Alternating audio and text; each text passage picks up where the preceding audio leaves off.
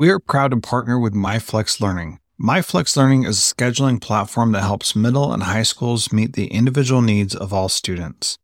Students can easily create and manage time for flex blocks, win time, activity periods, RTI, counselor and teacher appointments, and so much more. Even my favorite, synergy time. And with its built-in accountability tool and reporting features, MyFlexLearning solves your challenges around getting kids where they need to be and understanding how flex time is spent. Make flex time work for you. Visit myflexlearning.com/BE to learn more and receive $500 off your first year. That's myflexlearning.com/BE. This B Podcast Network show is presented by iExcel. iExcel's all-inclusive online teaching and learning platform simplifies edtech needs and accelerates achievement in 95 of the top 100 U.S. school districts. iExcel delivers personalized learning across a comprehensive pre-K-12 curriculum, including math, language arts, science, and social studies, and helps you assess student performance through actionable, real-time insights at every level of your school or district. This one solution performs work that typically requires dozens of tools. Want to find out why so many leading districts trust iExcel? Visit iexcel.com/BE. That's iexcel.com/BE.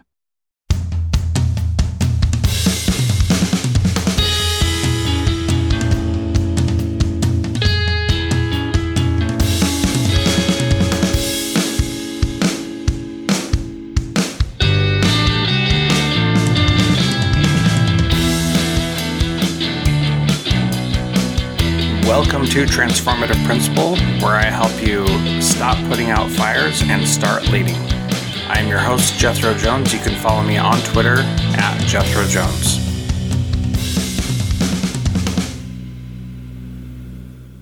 Welcome to Transformative Principal. This month, we are talking about culture. If you are not part of the How to Be coaching program of How to Be a Transformative Principal, I would love to have you join us.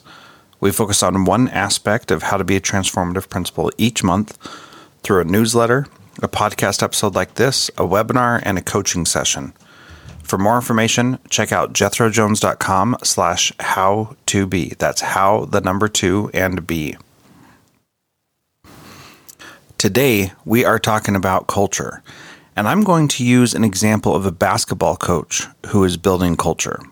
Now, we know that we play sports to win. Obviously, that is the purpose, but many people will tell you there's so many more reasons for playing sports. Health, fitness, exercise, team building, perseverance, grit, and so much more. That's all well and good. If it was all about winning, then we would have a lot of guys in the NFL say, I'm done with this since we didn't win or make it to the Super Bowl this year. Nobody hangs it up because they didn't win the Super Bowl in a given year. There can only be one team that makes it that far and is crowned the champions. As a side note, Eric Weddle was called out of retirement to play safety for the Los Angeles Rams this year. He played 13 seasons in the NFL for 3 different franchises and didn't ever make it to the Super Bowl. But he will be playing next week in that game for the first time in his 13 seasons, plus one bonus postseason. We know sports is about a lot more than winning. We know that, but we still focus a lot on winning. My daughter is the manager of the freshman basketball team, even though she's a sophomore. Her coach is teaching about a lot more than winning basketball games. He's established a powerful culture. Our culture is about what we believe, how we act, and what we say.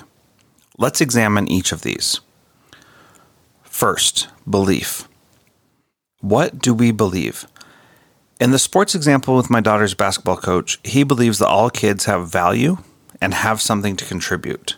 He said that 45 freshman boys tried out for the team and he could only keep 15. And even that is too much sometimes. Although with COVID, it's been good to have a deep bench. But he has my daughter as a manager. When I ask him how he thinks the game went, he always says that things are coming together. That's his catchphrase. They're starting to figure things out and they're coming together. In a couple weeks, I'll be talking with Lorea Martinez on this podcast about SEL and a bunch of other stuff. One of the things we will talk about is how you cannot have thoughts without feelings.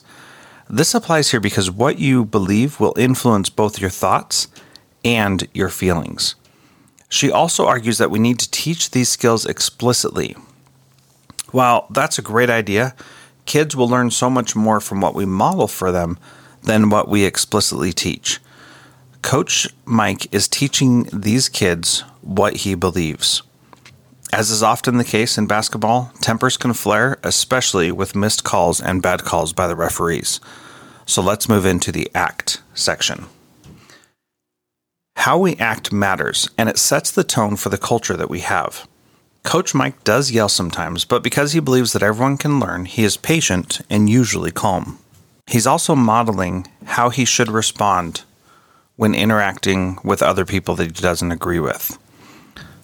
Sometimes he does get frustrated, and my daughter often tells me that she told Mike to calm down during the game.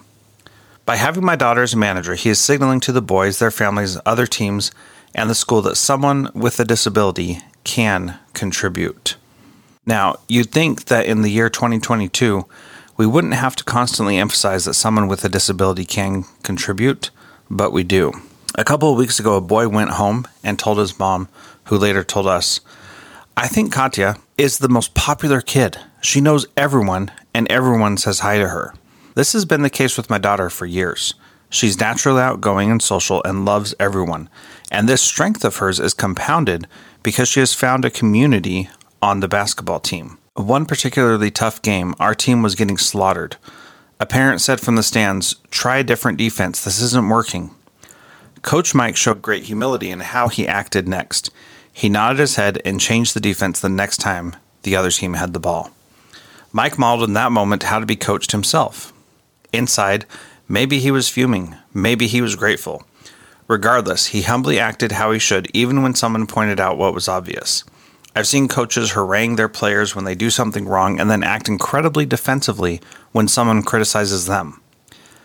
In episode 470 coming out at the end of this month, Miriam Campbell touches on one of my favorite topics, which is teaching kids how to be adults. We are too short-sighted in education when we say we are preparing kids for the next grade level. That's a waste of our time. We should be teaching them from the time they enter school how to be the kind of adults we want them to be. Do you remember that anti-drug ad from Ad Council from like the 80s? I learned it from watching you, Dad. Let's listen to it because it's so good. In this video, a man brings a cigar box full of drugs to his kid that the dad found.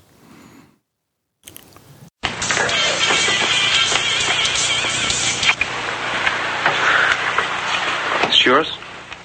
No, My mother said she found it in your closet. I don't know. One of the guys must Must have what? Look, Dad, it's Where not... did you get it? Dad, Answer me. Who taught you how to do this stuff? You, all right? I learned it by watching you. Parents who use drugs have children who use drugs. If you want to watch this old video, you can go to the show notes for this page or for this podcast at jethrojones.com/podcast/episode 467. How we act teaches more than whatever we may teach explicitly. The do as I say, not as I do, and rules for thee, but not for me idioms really do matter. People see how we act and judge our culture based on that. Finally, say. What comes out of our mouths betrays what we believe and further emphasizes how we act. You can't have awful things coming out of your mouth and think you'll have a good culture. We do need to be honest, though. A vital part of coaching and supporting our people is identifying what someone is doing wrong. When we correct someone, we need to do it in a way that is clear and that they can understand.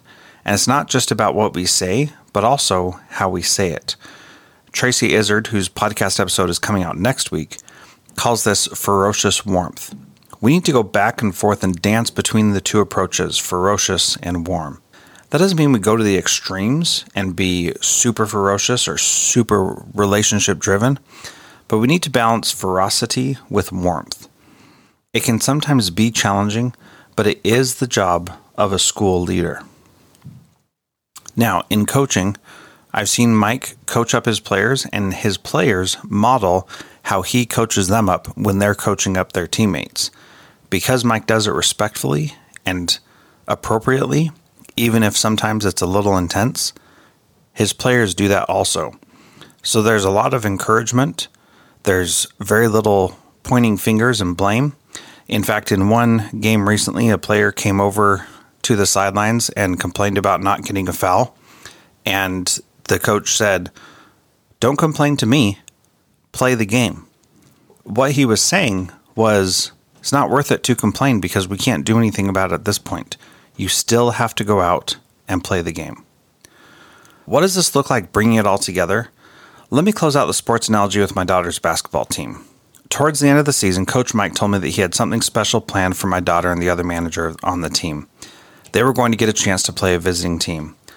Not only did Mike make this happen, but he scheduled it so that it would be before their regular game, and he let parents know they could come early to watch it. He gave the managers a jersey, and they warmed up with the boys.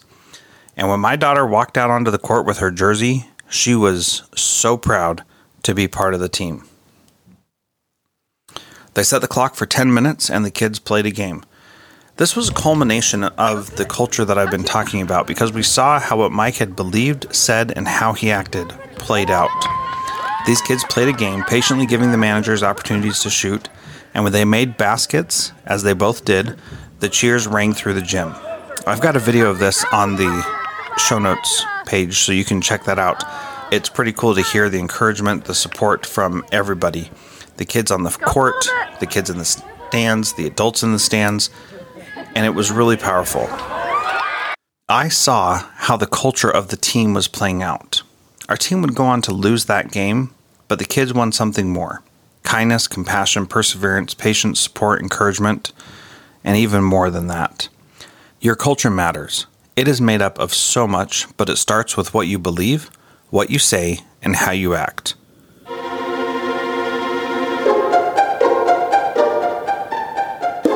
As we close out, I want to thank our sponsor, John Catt, for this episode. John Catt publishes some amazing, awesome educational books, and I am so grateful to be a author with John Catt because I feel like they hear what I believe and are able to translate it in a way so that people can understand it as well. Their tagline is independent thinking for education, and it matches so well. So please check out John Catt at us.johncattbookshop.com. Thanks for joining me today. Do you want to simplify your school's technology, save teachers time, improve students' performance on state assessments? You can do it all, but don't waste another minute. Head straight to ixl.com/BE to learn how IXL's research-proven teaching and learning platform can help you achieve all these goals. That's ixl.com/BE. There are lots of solutions out there for giving students what they need when they need it. But when do they actually do all of those things? You need flexible time. When added into your master schedule, Flex Time enables students to get extra help or intervention, meet with teachers, make up work, get physical exercise, and try new enrichment offerings. If you're thinking of giving it a try, check out My Flex Learning, which unlocks the benefits of flexible time without all the headaches you get with it usually. Its intuitive design and SIS integration makes implementation and training a breeze. Make your flex time work for you. Visit myflexlearning.com/BE to learn more and receive $500 off your first year. That's myflexlearning.com/BE.